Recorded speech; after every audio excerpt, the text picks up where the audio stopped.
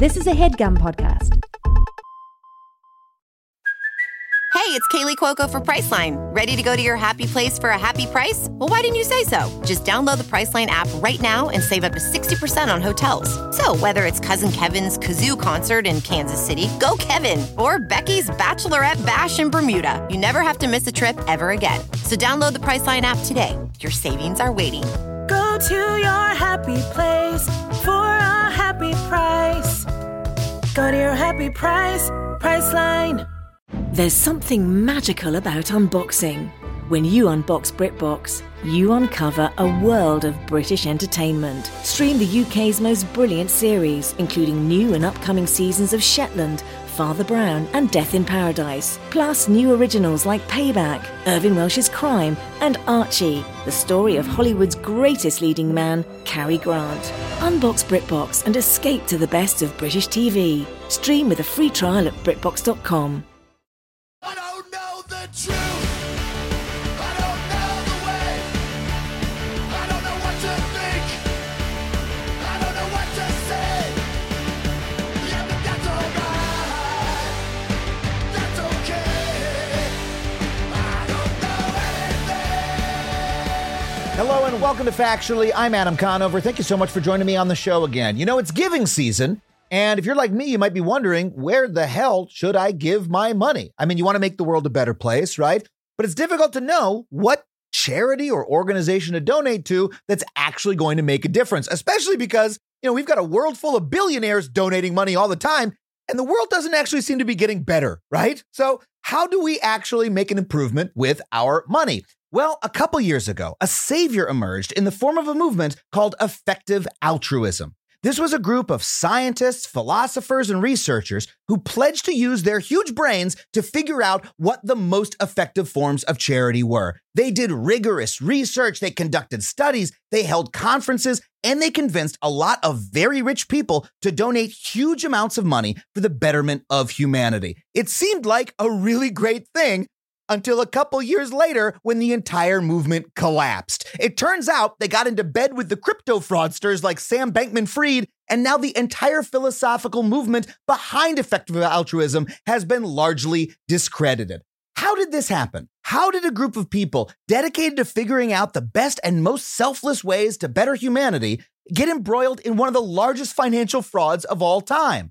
Is it even possible for philanthropy to do good in the world when things like this happen? And how can average people like you or me donate money to actually make the world a better place this giving season? Well, to answer these questions, we have an incredible guest on the show. But before we get to that, I want to remind you that if you want to support this show, you can do so on Patreon. Head to patreon.com/Adam Conover. Just $5 a month gets you every episode of the show ad-free and helps keep the podcast free for everyone else who wants to listen to it. I also want to remind you, I am a touring stand-up comedian. If you want to come see me in a city near you, I just announced a whole new set of tour dates. I'm going to New York, Philly, Atlanta, Boston, Nashville, DC, and a whole bunch more. Head to adamconover.net for tickets and tour dates. And now let's get to today's guest. Her name is Amy Schiller. She's a writer and academic who worked in the world of philanthropy for years, but now she has a new book out called The Price of Humanity: How Philanthropy Went Wrong and How to Fix It. It is such a smart and entertaining take on this entire industry and everything that plagues it, and how you can actually make the world a better place. So without further ado, let's get to this interview with Amy Schiller. Amy, thank you so much for being on the show. It's such a pleasure to be here. I'm so excited to meet you. Oh, that's really nice. I'm very excited to meet you. Yeah. Because I've been covering for a long time the problems with philanthropy. Philanthropy is proposed to us as this wonderful thing. It's how the rich change the world. You can do it yourself. You can contribute. What could possibly be bad about giving money away? You have written an entire book called The Price of Humanity: How Philanthropy Went Wrong. The entire thing. How did philanthropy go wrong? What is the problem with it? I'll tell you how I think philanthropy went wrong, because you have very ably covered many ways that it's gone wrong. But here's what I think has gone wrong. It's drifted from the actual meaning of the word philanthropy. So for me, the entry point is philanthropy means love of humanity. And my concern is that I saw a lot of philanthropic movements and trends moving towards a definition of humanity that to me felt very narrow and reductive. So this all comes down to how we define humanity. Is humanity sustenance, merely surviving, or is humanity really about thriving and our full human capabilities to flourish and to create new things in common with one another?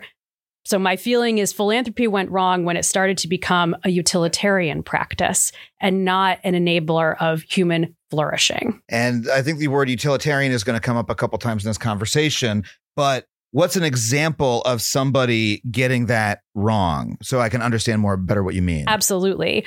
Well, I'll jump into the sort of hot button version of it, which is effective altruism embodied by now disgraced fraudster Sam Bankman-Fried, but having a long trajectory before that, beginning as a philosophy that basically said, we can rank the moral worth of giving based on how many lives per dollar we save. So a very narrow definition of what constituted valid philanthropy and what philanthropy's purpose was. Well, and let me say, I first encountered the idea of effective altruism close to 10 years ago.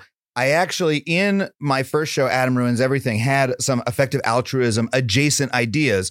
For instance, in our very first episode, which was called Adam Ruins Giving, it was the pilot of the whole show. We did a whole segment on how you shouldn't give food to food banks. You should give money to food banks because giving food makes you feel good. Giving money actually helps them the most because then they can buy the foods that people actually need. We made fun of Tom's Shoes for giving away these free shoes when like, why not just give money, right? Why not give the thing? Why not trust people to make their own decisions? Absolutely. And I think there's a lot of validity to that. And I still think there is to some degree. It also dovetails with, a very rigorous evidence-based approach that it's like, hey, if we actually, a lot of charity goes to waste. If you actually want to make sure that the money that you donate goes to the right place, well, then you should be able to like really rigorously show that it has had a positive effect. There are groups like GiveWell that would do these really rigorous studies. I would read them and look at their recommendations. And then it was all based on, the utilitarian philosophy of Peter Singer, right? Which is that, I mean, you can probably express it better than I can, but, the sort of general philosophy of like the ends are the most important thing. The number of lives saved, the amount of pain and suffering that you've prevented in the world. And I always knew, as the holder of a bachelor's of philosophy, I always knew there's no, that's philosophy isn't necessarily true in all respects, but it's defensible, right? It's respectable. There's a lot of validity to it. So I always enjoyed this sort of, very rigorous view of philanthropy. And for a bunch of years, I would donate money according to the effective altruist donations to the Against Malaria Foundation. That was always the best ranked one. That was like for every couple $1,000 you could save a life. And I was like, I donated a couple $1,000. I think I saved one life. That was, I followed a lot of this. And now we're in a place where it's been entirely discredited because it got wrapped up in crypto and Sam Bankman-Fried and AI and all these really weird practices. How did that happen? Okay. I want to first just pause and say there are some really important things that you point out here, which is that giving money is absolutely better as an act of trust and solidarity and love for one's fellow human beings than giving stuff, which is really a mode of kind of retaining control and retaining a sort of paternalistic view of other people. I think I know what you need. Here it is. Exactly. If I give you money, you're going to go spend it on drugs or alcohol. So here's a nice tie that you can wear to your office job that I think you should get or whatever it is. Exactly. And actually, the problem with effective altruism starts with a similar but maybe way expanded level of that kind of hubris, a sense of we, the smartest people with the best algorithms, know best how money should be used. Right. So it was never a philosophy of actual trust and engagement with other people. It was always a philosophy of, here's a philosophical term for you, epistemological hubris, a real sense of, we can optimize and we can perfect the exact sort of quantifiable change that our philanthropy is going to produce. And that makes us feel good in the same way that a lot of philanthropy is really designed to make the donor feel good, feel validated in themselves. You're kind of blowing my mind because the whole premise of effective altruism is, so many donations are just feel good.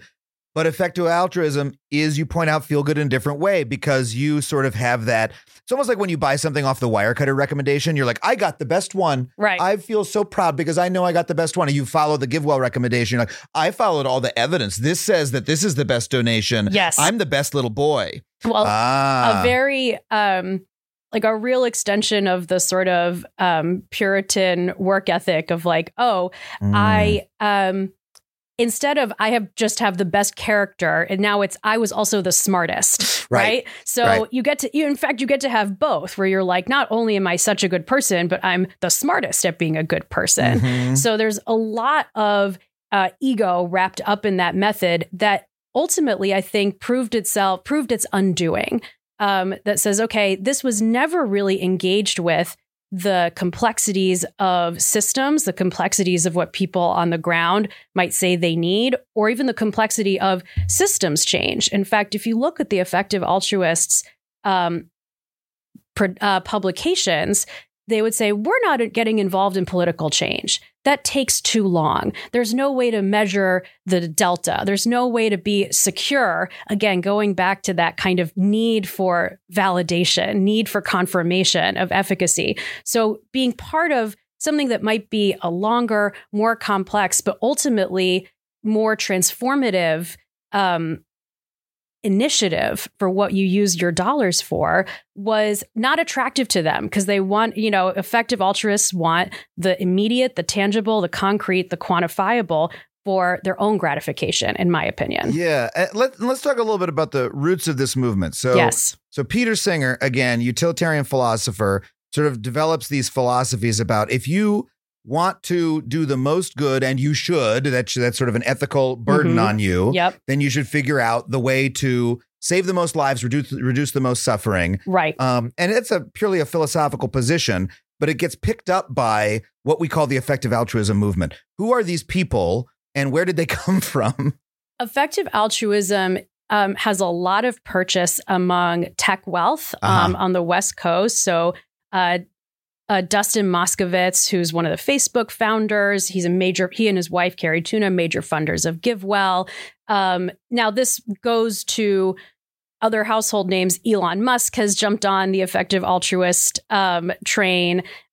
Peter Thiel has jumped on the effective altruism train as well. There's a lot of spread, a lot of creep, I would say, about this philosophy. But it fits in neatly with this idea that the world is reducible to calculation. The world is reducible to some kind of definitive, like algorithmic analysis. So the idea is that a problem like poverty can be solved by some kind of uniquely identifiable single kind of line item of what you're going to give to people. It could be bed nets. It could be something else. But it is this idea that somehow there's one intervention that your money can do that somehow is going to have an outsized effect on people's lives. There's a satisfaction in that. Yeah. Right? I mean, I remember donating the Against Malaria Foundation, which I have no reason to believe is a bad organization.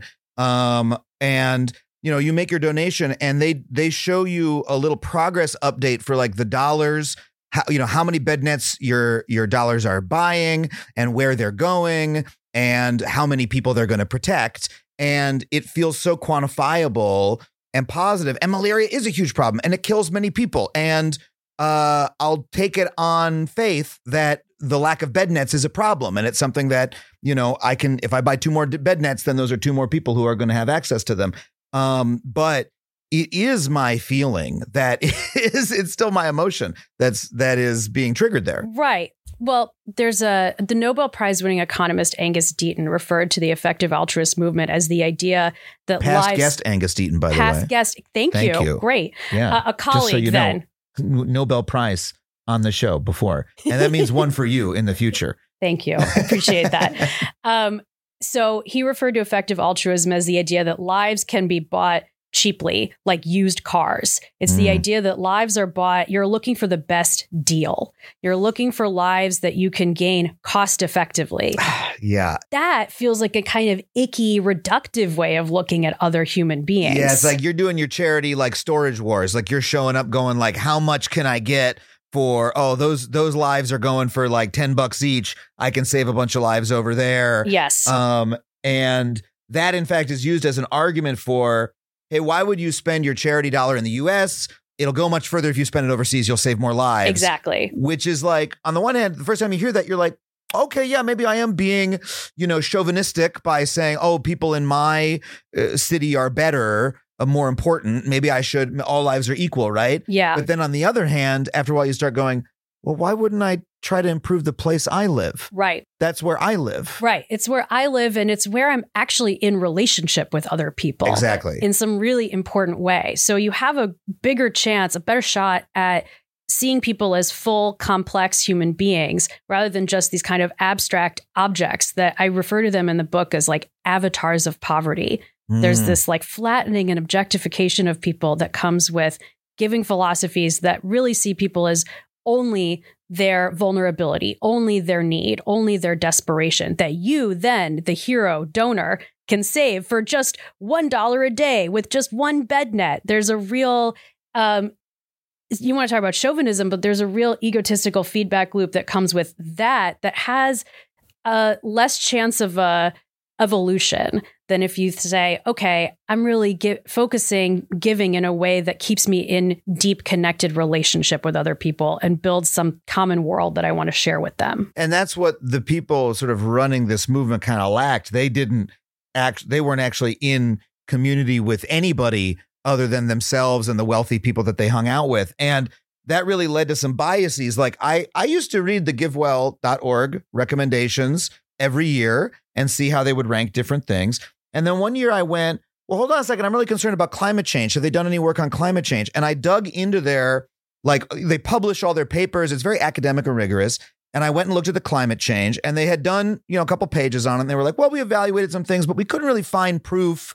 They want really rigorous evidence that your dollar is going to, create such and such good. And they're like, we couldn't really find a charity that would prove that. Right. And I'm going, well, what do you have to can't we have like that standard is really high. And then I started looking at the other things they were recommending, and they had started to go, oh, a new area of focus for us is AI mitigation. We're really worried. And by the way, this was like 5 to 7 years ago. They were like, we're really worried that AI is going to take over the world. And if we invest money right now preventing AI from taking over the world, that's going to be the most valuable. And I was like, you're not working on climate change, but you are working on AI? Like what? Yeah. Why? And well, there's two things happening there.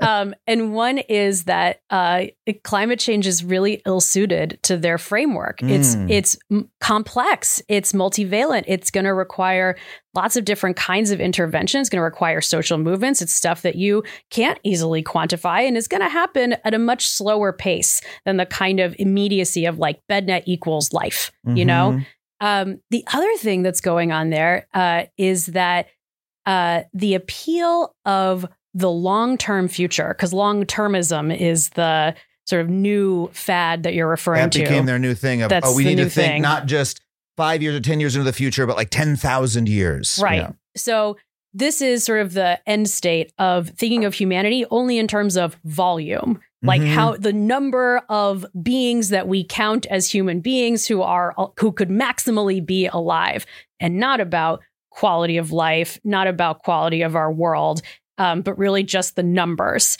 I refer in the book to their philosophy of existing human beings as depreciating assets, right? if you're a human being that's alive today, you have liabilities. You can't, immediately you can't quite maximize. We're not ideal figures. You can't maximize our utility. You can't maximize our labor. We might have sickness. We're going to age. Like it's like you drive a car off the lot, to extend Angus Deaton's analogy. Like the moment a human being is alive, it has liabilities.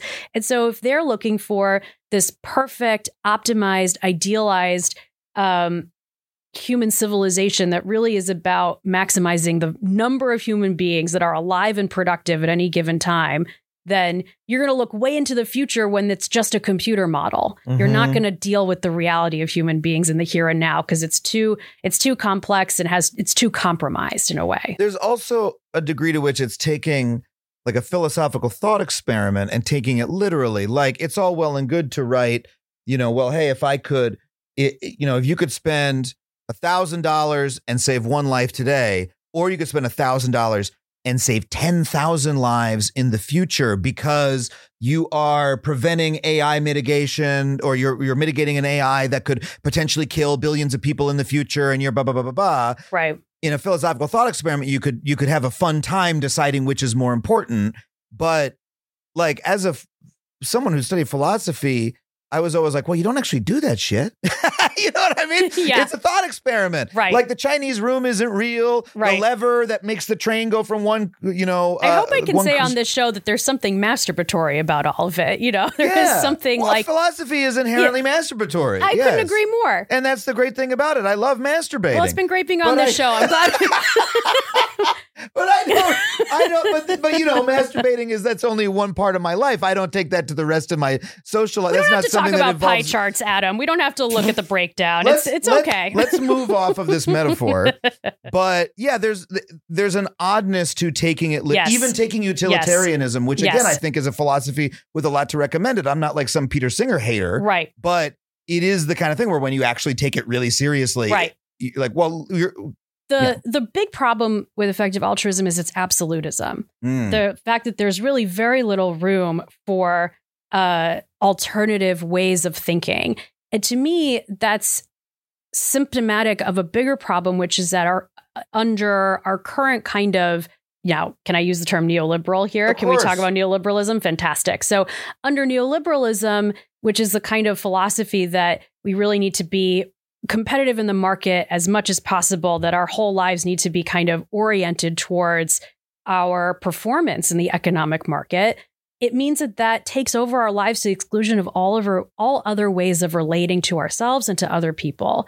And effective altruism is this kind of consummate example of that taking over philanthropy, of saying, well, human beings are really just, the metric that we use to judge worth is whether we're alive and economically productive. Mm-hmm. And that's the mode by which we decide where our charitable dollars go.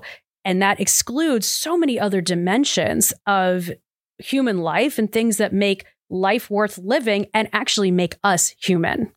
Well, how did effective altruism get involved with crypto and with Sam Bankman-Fried? Because this is the oddest part of the story, I think. Right. Well, I'm not a journalist with expertise on the kind of chronology of that, but I can say that early effective altruism was popular among a kind of class of young bankers who signed on to this idea of earning to give, right? This was part of the philosophy, was like, oh, instead of going to work for a nonprofit where there's going to be limits, constraints on how much good I can personally contribute, the idea is, oh, if I go make a ton of money working in banking, working in a hedge fund, and I give it away to the most effective charities, then I'll be doing so much more good. I want to pause and just say, notice how much the I figures in to all of this. Notice how much this is about the sovereign self, the sovereign control, I as the sort of actor in history. And there's a missing parentheses in that little story, which is also in the second version, I'll be fucking rich. Of course. Right. I'll have a private jet and a penthouse.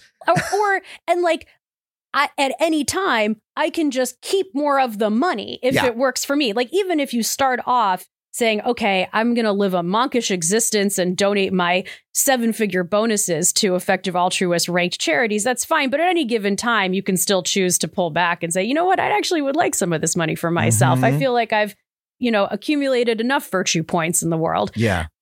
Versus actually working in service of other people. Right. If you were to, for instance, take a $70,000 a year job as a social worker, which would be a great salary for a social worker, and actually work in service of others. Right.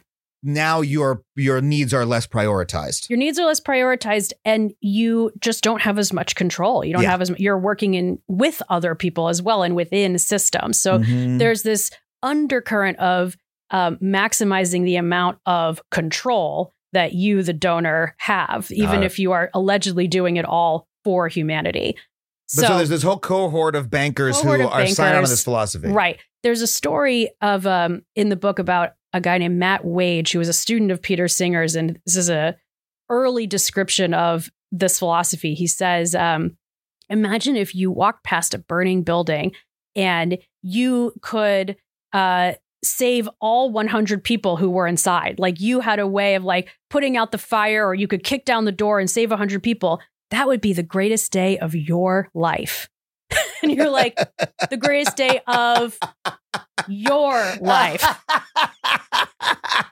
Everybody else inside had a pretty shitty day. Right. Also, especially because there was one guy trying to save all of them instead of an entire firefighting system. And also their building burned down because of poor safety codes and, maybe the building inspector had been, defunded the previous year because there had been some tax cuts across the city. Right. So that the heroic guy walking around. A city that now is like, the hedge fund you work for holds a bond against that debt, by the way. Right. So yes, those people didn't have great days, but the hero who rescued everybody, you had the best day. Right. Yeah. So, I think you can draw a line from that mentality to a Sam Bankman-Fried who says, like here is a movement tailor-made for me, a guy who thinks he is the smartest and the most effective and really doesn't have to answer to anybody else. As we found out, he really didn't think he did. So there's a sort of through line of justification of accumulating wealth by any means, because you're going to put it to, as you put it, the right ends. Yeah. So that's how we end up with a Sam Bankman-Fried. And he became completely entwined in the effective altruism movement. My understanding is a huge amount money started flooding into this movement. The New Yorker did a wonderful piece on this. They started buying buildings or whatever and having all this space and, yada, yada, yada. And a lot of that money was coming from Sam Bankman-Fried and other crypto people. And now that he is as we speak right now, about to go to prison for a very long time because he was convicted of one of the most massive financial frauds in American history, it's discredited the movement because the leading lights of this movement, the philosopher kings who were writing the papers and spreading the good word were like best buddies with him. One of the most unethical people in the history of the country. Why? Because he had the money. Because he had the money. The entire board of the FTX Foundation resigned and wrote an open letter once the indictments came for Sam. And there were a number of responses that basically said, how could you guys have PhDs from Oxford. How could you have worked with this guy and had a foundation that was allegedly going to give out $100 million a year? Right. And, buy into all of this hype without really checking the reality. Yeah, they were going to give out $100 million a year to save lives and the future of humanity, yada, yada. But that was money that they got because they just stole it. They stole it from other people who were told but those disappeared. But you misunderstand. Those people were dumber. They were just dumber. They were dumb enough to believe what we told them, which is that FTX and all that was a great investment. Exactly. So clearly they would not have been better. They were not worthy stewards of this money the way we, the people stealing it from them, would have been. So one of the things I find most fascinating about this is that it's a really rare example of a philosophical idea or a philosophical movement, starting with Peter Singer and the utilitarians, that is now discredited. I have to think that there's been some backlash, in the philosophical academy about this because of its association with the real world. It's rare for a philosophical idea to interact with the real world so badly that it becomes discredited. That seems to have happened here, at least to me. It has, and it's happened quickly, right? It's happened in this very compressed time frame where you have this rise of this trend of effective altruism, like you say, New Yorker profiles, major public figures coming into view. it's, not typical to have a like giving philosophy becoming such a zeitgeisty thing. And then you have this scandal that happened so quickly and so dramatically. And I think what it proved is the flaws that were baked into the philosophical model, like immediately proved true, like the moment it started to interact with, like, I don't think in a way it's surprising that this happened, because this is just the inevitable product of a philosophy that says we can do the most good in the world without actually really caring about other people and our obligations to them. Yeah, it's really interesting because, again, utilitarianism is not something I throw out by itself. But the knock against it is always that it leads to sort of perverse outcomes if you actually follow through on it. Right. And holy shit, it happened immediately. Right. Who could have predicted? Everyone. Yes, right. It do be like that. It do be like that. I honestly, I'd love to have Peter Singer on this show because I still think he's a fascinating thinker. Absolutely. And I'd love to hear how he interacts with some of what happened since. But you know what? Let's take a really quick break because I want to talk to you when we get back about other streams of philanthropic thought and mistakes that have been made and how we can actually maybe, help each other in a more productive way. But we'll be right back with more Amy Schiller. As a Factually listener, you're probably aware of my unwavering commitment to online privacy. Well, Delete Me has been an indispensable tool for me for many years, long before they even started advertising on this show. I've been using their wonderful service. In today's digital landscape, it's alarmingly easy for data brokers to traffic your personal information online. In fact, I would almost guarantee that your personal information is on multiple data broker sites on the internet right now. It's not even the dark web, it's the regular web. These data brokers may be peddling and exchanging your name, phone number, and home address, all without your knowledge. And trying to locate and remove all this data yourself can feel like an impossible task because there can be dozens of these sites. But that is what Delete Me does for you. Delete Me's team of experts scours the depths and the breadth of the internet to locate and remove your personal data. Within just 7 days, you'll receive a comprehensive report detailing their findings and what they have removed. It can be hard to believe, but approximately 41% of Americans find themselves vulnerable to various forms of online harassment,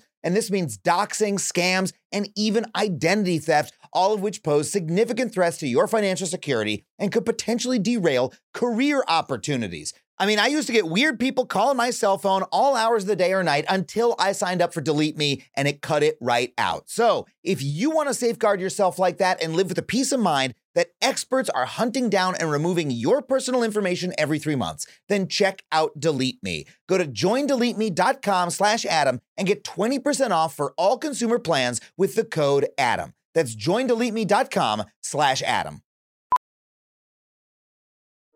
Welding instructor Alex DeClaire knows firsthand how VR training platforms like ForgeFX can help meet the demand for skilled workers. Anywhere you go look, there's going to be a shortage of welders.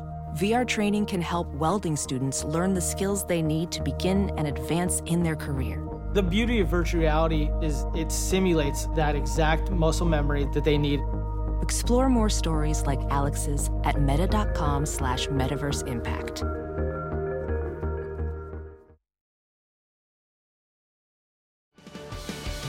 Okay, we are back with Amy Schiller talking about philanthropy and all of its problems.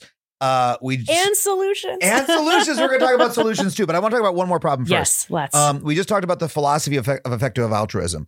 I've covered recently on my YouTube channel billionaire philanthropy, people like Bill Gates, Warren Buffett, Andrew Carnegie, going back into history, this idea that billionaires can save the world by donating all of their money.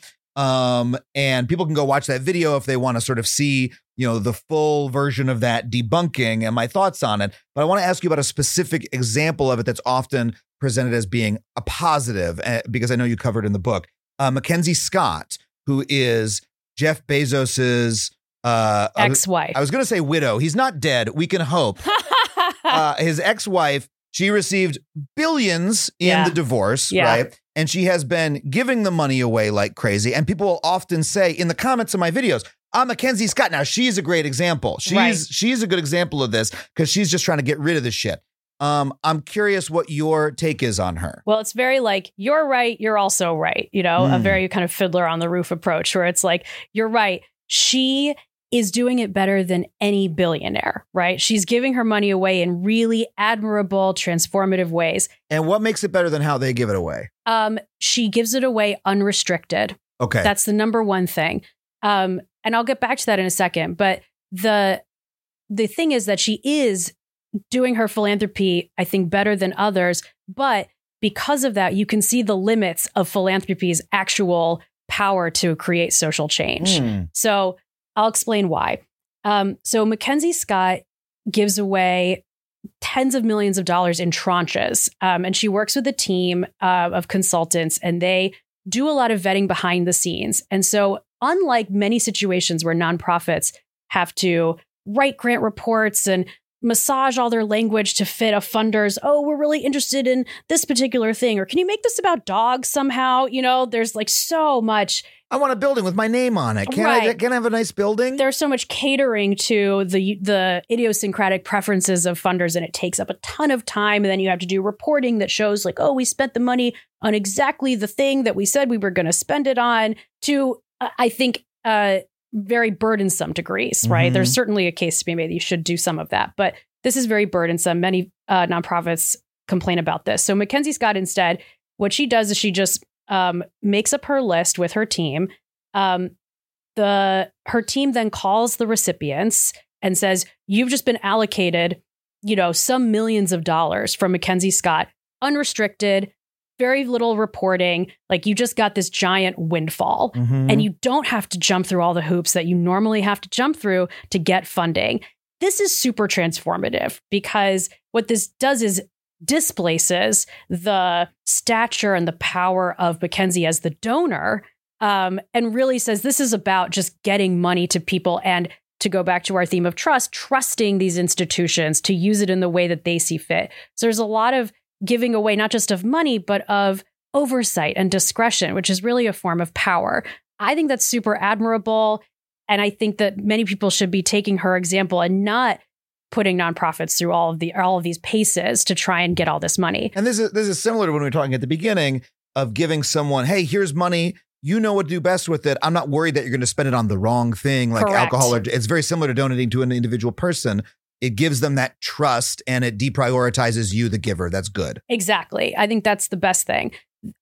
Where I think you see the limits is Mackenzie Scott has made many public statements where she talks about her concerns about social and economic justice, racial injustice, that she wants this money to go not to elite institutions, but to HBCUs, for example, or she wants it to go to local social service organizations, things that are not priorities for the billionaire class. These are really gifts that she's making to organizations that serve poor, working, and otherwise disenfranchised people in the United States. That's also great and unusual.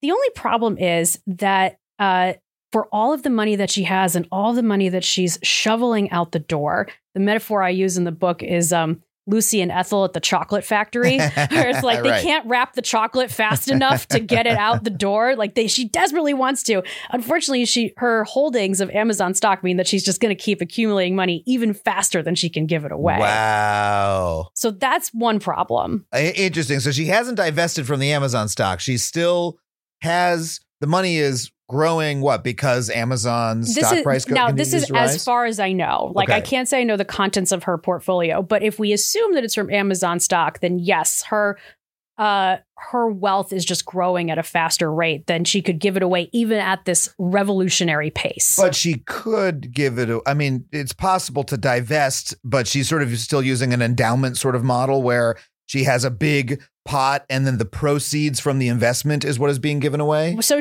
her metaphor is she wants to give until the safe is empty. Yeah. Now, the problem with a safe is that there's like a static amount of money in there. It's not like, oh, it gets refilled and then you have to like continuously empty it.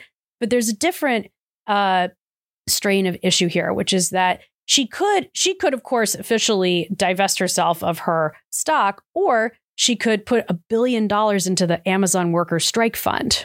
She could use this money not in these kind of downstream palliative ways where she gives it to nonprofits that are trying to kind of make up for the deprivations that people face in a deeply unequal society. She could do something much more radical and confrontational with the amount of money that she has that would actually change labor relations, that would actually change policy, that might actually do something to prevent these conditions of inequality that so concern her. So this model of charitable giving as a mode of social justice, it kind of comes too late in the process. You would have to intervene upstream in our political system in a more confrontational way. So I think as philanthropy, it's great. But as social justice, I think it's very limited. So, okay, that's really interesting because she's giving away the money in a way that deprioritizes her. But it sounds like what you're saying is the choices that she's making, her priorities of who gets the money, it's still her team figuring it out. Yes.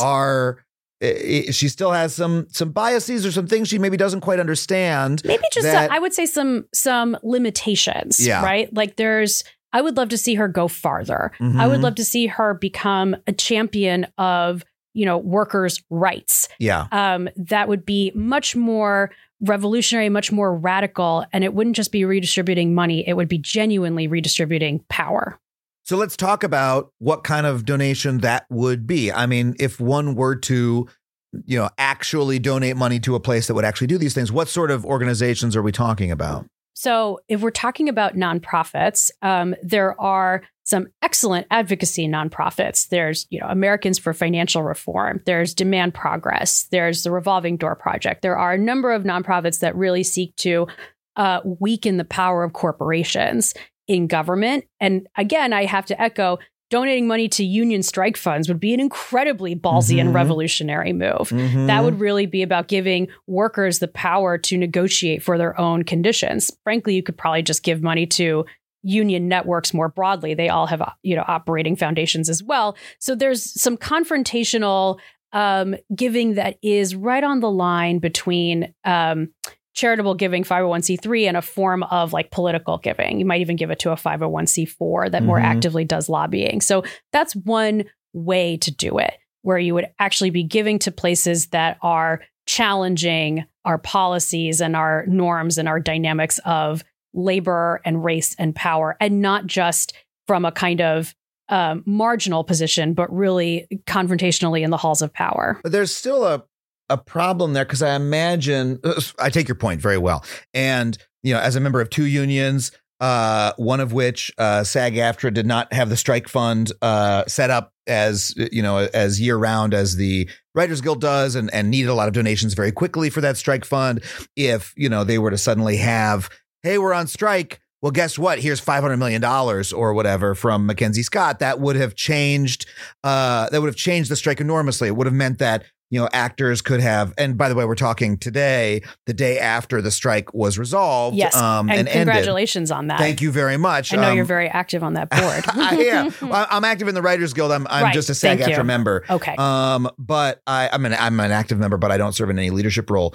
But if there was a strike fund that was 10 times what it had been, the membership would have been in a very different place. Maybe could have held out even longer if necessary. I mean, hopefully not, but, would have changed the facts on the ground. It would have given the workers a lot more power. So I take that point. But I do wonder if she did have those priorities. If she said, Mackenzie Scott divorces Jeff Bezos, and she, reads a bunch of Jane McAlevey books and, the Communist Manifesto, and realizes that worker power is the most important thing. And she wants to donate to those structural places. Right. I could see someone making the argument, well, now she's following her other set of ideological commitments and biases, which are, still a fact about her. Right. And maybe there's something even more efficient she could have done. Like, isn't part of the problem that one person is calling the shots at all? Wouldn't it be better just to take the money away and let us vote on it? You know what I mean? Or something like that. Of course, yes. Expropriating wealth for public use is a huge part of this. I think I'm thinking about what is in the short to medium horizon of possible. Yeah, of course. So I totally take your point and agree with you. And there's stuff in the book about how we change tax incentives and how we change our political economy for a number of reasons, but one being so that philanthropy is not this highly stratified activity that's only done by the mega rich, but that we have greater equality and democratization of wealth such that we have democratization of giving as well. So I completely agree with you. That's really interesting. Democratization of giving. So expand on that, please. So democratization of wealth really means a more equitable distribution of wealth. And democratization of giving would then mean more people had the discretionary income that they could participate, even in small ways, in giving. So one of the concepts that I put forth in the book is the idea of going beyond a living wage to a giving wage. So we have this idea of a living wage that would pay people. So apparently we need a special term to say workers are actually supposed to be able to live on what they earn. This is like already a paradigm change that we shouldn't need to have, but we're working on it. I suggest that we need to go even further and say people should be paid a giving wage. They should be paid enough that they can also afford, even nominally, to give back. So we're recording this a couple weeks before Giving Tuesday, for example, like this day after Thanksgiving, which is one of the largest days of giving in the year, right before giving season starts. 30% of all gifts are made in December. So my sense is if we, giving is really one expression of the health of our democracy. And so I would want to see people paid more and with more robust social welfare policies that enable us all the security and the freedom to give to things that actually enable human flourishing in our communities. Yeah, if we had a more equitable economy overall, then more people would be able to donate and we wouldn't have the equity problems that we do with philanthropy because it would be overall more democratic. And actually the labor movement is maybe a good example of this because folks who have union jobs generally, on average earn more than folks who do not. And part of, a small percentage, I forget what my total dues are, a percent or so of my salary goes to the union, which is a not for profit that works for the benefit of me and others in my industry and community. It's not quite a charity, but it's sort of an example of this where the labor movement is this durable nonprofit power center for workers' rights and for equality and, generally, green things and all the good things that we like. Right. And it is funded by the fact that the workers, the workers each chipping in a little bit, which they're able to do because they're all paid more. Exactly. And to expand, yes, the unions are a crucial example of this. And then there are parts of our lives that really secure our quality of life. They might be our parks. They might be cultural institutions. They might be houses of worship. They might be recreation centers. Like if we think about those as power centers as well, places that really affirm human worth beyond our economic productivity, places that really cultivate human community and connection, that is a form of building power. That is a form of affirming human value and human worth beyond our economic productivity. Yeah. Is it? I got to say, though, you mentioned churches, right? And churches are probably the most common form of community-based philanthropy. Many Americans are members of churches. Many churches have an ideology of you should chip in a bit. In some religions, some denominations, that's tithing, right? Where people donate a lot of their income. And I have to say, not all those churches are institutions that spend money in ways that benefit society. Some of them spend money in ways that benefit only the people who go to the church, that protect wealth, that, there are some very regressive churches out there. And so I'm wondering if our desire to have a version of philanthropy that is going to be good in every respect is a problem. I mean, I said a second ago, right? Yeah. What if we just take the money away and we all vote on what to do with it, right? And that's very easy for me to say. Fuck the billionaires, take the money away. Let's all vote. Let's have it be democratic. Unfortunately, we do currently have a system where we do that to some extent. It's called taxes. And I think if any single person in the country were to look at what taxes are spent on, every single person in the country would say, I fucking hate a lot of this, right? And that's because democracy is a fucking mess and people do not agree. And there's a lot of assholes in every society and there's power imbalances in society and there's hierarchies and there's, corporations are able to say, oh, hold on, there's a lot of money being given out. Why don't we get some for ourselves? We're powerful enough that, we can, military industrial complex and all that shit. Right. And like it sort of seems like in order to find that path to a positive philanthropy, we need to solve every power-based problem in society, which seems like a tall order. When you put it that way. I'm very sorry. Do you have an answer to this question in your book? It's called How to Fix Philanthropy, how to fix everything. But I guess to me, I see having this diversified set of tactics of how we can use money for social good kind of offsets some of the challenges that you just listed. So there's a story in the book that points out exactly what you said, that like even our democratically elected governments are not always going to have the interests of human flourishing at heart, right? They might be hostile. And so, as much as the leftist in me is concerned that what I'm saying is, libertarian or otherwise mistrustful of government, I do think there's something to be said for pluralism. So the story is that in the late 90s, Rudy Giuliani, the then mayor of New York, wanted to sell off about 140 plots of land that were allocated for community gardens. And he wanted to sell them to developers. And his argument was somehow like, we need this land, we need it for housing. These gardens are just,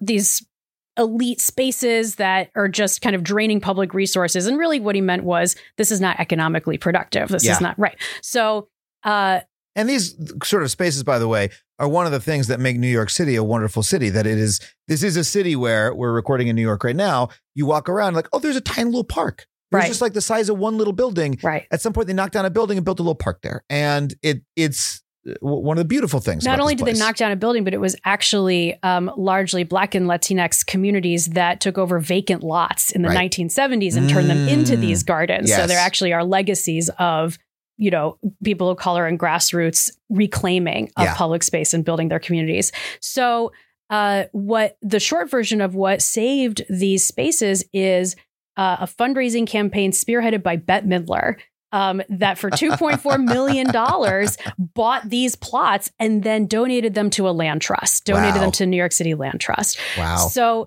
there's this way in which philanthropy can be this lever of using money for like humanism, even in the undesirable moments when our governments do not have that in their core interests. So you actually feel that philanthropy is not by itself bad. It's the way we've been going about it. It's the over prioritization, and that there is a version of philanthropy that would be productive. Like there is a thing that Warren Buffett could do that would be net positive. So the best story I can give you to exemplify this, it's the last part of the book, and it's a profile of LeBron James. So LeBron has a network of institutions that his foundation has helped start in Akron, Ohio. And the first of them is the I Promise School. And I want to just say really importantly off the top, the I Promise School is a public school. It has a collective bargaining agreement for the teachers. It is not a charter school. That might be the most revolutionary thing about it. So let's be clear. This is philanthropy in partnership with public goods, with like democratically funded public goods, public institutions, public schools. So there's the I Promise School that has public governance, but the LeBron James Family Foundation and its partners fund this huge suite of wraparound services. They have food pickup for breakfast, lunch, and dinner for the families. There's a barber shop for the parents of the kids, and every kid gets a bike and a helmet. Wow. Why? Because when LeBron was asked about the bikes, he said, when I was a kid, having a bike was what made me feel free. That to me is like, how do you use money to value the unquantifiable, the human spirit, the intangible? There's no balance sheet that can quantify feeling free. And that's what the philanthropy that he gives can provide alongside the very critical basic services. And is there something that, because you say that and it makes me think, well, that made LeBron feel free, maybe something else would make some other kid feel free. Absolutely. Maybe a fucking, I felt free when I had a Super Nintendo. You know what I mean? And so is there something about this that makes us avoid that pitfall of LeBron deciding for everybody else what they should have? No, I'm not avoiding that pitfall. I'm not going to pretend that we are. It's true. He does decide, but it's a very embedded decision. It's embedded in his upbringing, in his relationships, and his knowledge, because he's from there. He actually, at the opening of I Promise, he said, I know what the kids who go to the school are going through. I know the dreams they have. I know the nightmares they have. So like very deeply empathetic and like connected about that. So it's not just, I woke up and I had this quixotic idea that we should just give kids bikes. Like, no, I do know because I was this kid. Yeah, he didn't do the... Let's contrast with what Mark Zuckerberg did with the Newark schools, I think. Yes. Which I think is a bad story. Do you remember the details? Very well. I just talked about it. Right. And so he wanted to kind of parachute into Newark with $100 million and revolutionize their school system, only to create redistricting maps that didn't take into account whether kids would need to cross highways to get to school. This is one small example. Right, because he's not from there. LeBron wouldn't make that mistake. LeBron's like, no way, no kids crossing that. Like, blah, blah, blah, blah, blah. These people go to the schools. Like, I know how the community works. Exactly. As opposed to parachuting in. Exactly. I know how the community works. And I'm going to partner with the institutions that are governed by like public officials and, public funding. So there's also not that kind of takeover of like, now I'm going to become the Mr. Potter of Akron, who just like controls everything. There's a real interconnectedness to how he does it. And that to me is what I would like philanthropy to do, is to exist in equilibrium and in partnership, but with a very unique understanding of its role, that like we absolutely need government for, I say in the book, we need government for bread and philanthropy for roses. So expand on that, please. Absolutely. Now, of course, this is much too neat of a divide. There's lots of places where this, can blend together in ways you have to work out. But bread and roses is, as you might know, the union slogan of, we don't just need sustenance. We need quality of life. We need things that bring us joy. We need culture. We need music. We need things that connect us to our souls. And so, again, my sense is like we absolutely need a government that does a much better job than our current government does of providing for our basic needs.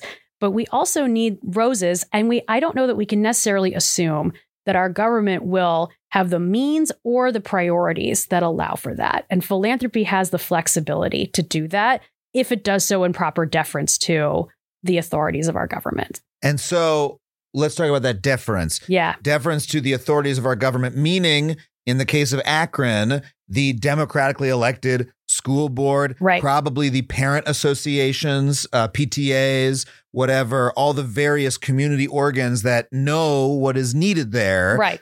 All the things that make it very ineffective altruism, right? Like all of these kinds of there are relationships of friction and negotiation and solidarity and disjuncture that have to be contested. They have to be like democratically contested. That's what it means to be in relationship. But you're doing so with a sense that like you are ultimately there to help provide the things that keep people human, the things that bring them joy, the things that really connect them to one another. And so there's a humility to that and a clear sense of purpose. Yes. And especially when you are in deference to the organizations within the government that are specifically democratic, right? That are coming from the bottom up. I mean, when I was saying, hey, a lot of the stuff in the budget of the federal government I don't like, a lot of that is driven by the parts that are not democratic. That's driven by corporations having too much power and the people not having enough power. And if we instead are working in deference to the parts of the government that are democratic, where the people do have a voice, then we're on the right path. Maybe. I think we are. So for this Giving Tuesday, yes, if people, I around this time of year, I do think about how fortunate I am to be doing a podcast and YouTube videos and to have a little bit of disposable income. And I want to make sure that I am sharing it with others and making the world a better place in ways that matter to me. What do you suggest that people think about? Where do they start with their own philanthropic activities to make sure they're not falling into these? Because again, I spent 5 years following the effective altruists, and I don't mind that my money went to bed nets, but now I'm like, I could have done a little better. there's a balance to strike between giving for the world we have and giving for the world we want to build, right? So I would never say like just give to these sort of evergreen pursuits of culture and recreation and parks, because that might feel tone deaf based on the serious local, national, international crises that we find ourselves in. So I don't want to be absolutist about this, but I would say, if anything, strive for a balance between being responsive to the world that we have and responsive to genuine vulnerability and genuine crisis that is readily accessible to all of us if we look around, but also consider what can you give and where can you give that keeps you in relationship with others, that allows you and others to gather, to explore, to flourish, to grow and connect. What institutions can you give that might be locally, they might be nationally, but what can you do that kind of fosters human flourishing with your giving? Do you have an example or even one from your own life of something, like that sort of local thing that folks can be in partnership with? Absolutely. So, again, in New York, I support my community garden. That's a small thing. I also support museums ranging from ones that are, the name brands that might be like the Met or the Brooklyn Museum. And I especially give to those that are freely accessible to others, that like really allow for free admission, because that feels the most sort of democratic and inclusive way of like sharing that quality of life with others. I have been on the board of something called the Chautauqua Institution, the Young People's Board. That's a place I grew up going that really fostered these values in me.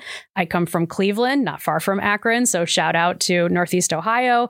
And so I would give to local social service organizations there and also to museums there. And I should say, like, not just ones that are, again, those name brands, but maybe smaller ones. They might be local things that work with the schools. They might be, a dance troupe that meets at your local community center that people really value, or a recreation center. Again, stuff that brings people together in a way that I think is missing so much of the time. And in terms of building, worker power or power for average people, yes, like that we were talking about, wouldn't it be great if Mackenzie Scott donated to organizations like that? What sort of organizations are you thinking of, and how do people go about finding them? Well, first of all, I would say definitely look and see if there are workers on strike and just give to those strike funds. Like, that's definitely a great place to start. The strike funds that the union asks you to donate to, very important. That's a great point. That you need to, if you want to support a strike, you have to look at how is the union asking you to support, because sometimes there'll be other funds around the edges that are not really, you defer to the union. Right? Yeah, I agree completely. And so the nonprofits that I mentioned before that I think are really smart about translating advocacy on behalf of the workers and the sort of populace of the United States are really great. That would be Demand Progress. That would be Americans for Financial Reform. They're really good at translating demands of the people into real policy. So those would be my other recommendations there. I'll tell you my own part for my donations this year is I've given to the Emergency Workers Organizing Collective. I forget which is a group that anybody around the country can call and get connected with an organizer if you're trying to unionize. EWOC, really great organization that comes out of a union effort. And I am looking for a trans-legal defense charity, because that's, I think, a very important legal issue right now. And those are folks who are like really doing the very basic on the ground, like legal and political work to get some of the folks who need power built in our society, most the power that they need. But I'm like looking to, as you say, find a place that I can have a relationship with, where it's not just like, oh, hey, I'm, take the money and run or whatever. Right. But like, where are the places that are working most closely in their own community, not just doing the parachuting in, like top down work, but, actually providing legal aid to folks who need it, I do. And I totally second that recommendation. And I think that will sort of require listeners to look in their own communities, yes, exactly, and kind of just use your sort of embedded networks and your embedded knowledge about, where do you feel things are really making a difference and helping people flourish in the place where you live. That's so wonderful. Amy, the book is called The Price of Humanity. You can pick up a copy at our special bookshop, factuallypod.com/books. Where else can people, it's out December 5th. It's out December 5th. Where else can people find it? Where else can they follow your work? You can find the book is at Bookshop. The book is also in your local independent bookstore. The book is anywhere you can buy books. You can find me on social media at Amy the Shill. I'm on Twitter. I'm on Instagram. And you can also find me at my website, amybestschiller.com. And I really look forward to hearing from listeners what your thoughts are. Thank you so much for being here. It's been wonderful. Such a pleasure. Thanks, Adam. Well, thank you once again to Amy Schiller for coming on the show. Once again, if you want to pick up a copy of her book, you can do so at factuallypod.com/books. If you want to support this show, please head to patreon.com/Adam Conover. Just $5 a month gets you every episode of this show ad-free. For $15 a month, I will read your name at the end of the credits and put it at the end of every one of my video monologues. This week, I want to thank Ahmet A., Richard McVeigh, God King Engineer of Beaver Kind, Sectoban, Emily Wilson, and Lee Dotson. Thank you so much for your support. Head to patreon.com/Adam Conover if you want to join them. I want to thank my producers, Sam Roudman and Tony Wilson, everybody here at HeadGum for helping make this show possible. Once again, you can find my tickets and tour dates at adamconover.net, and we'll see you next week for another episode of Factually.